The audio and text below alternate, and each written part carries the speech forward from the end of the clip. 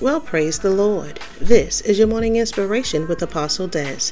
Blessings, friend. Hey, listen, no matter what you are going through, and even if you are not going through anything, hold your head up. The enemy wants you to walk around defeated, but you are more than a conqueror.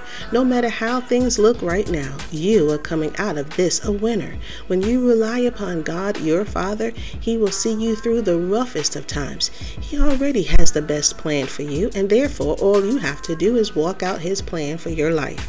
Do not get bogged down by the distractions and obstacles. Know that God will steer you clear of them all. Do not get discouraged, but rather rejoice, knowing that victory is just ahead.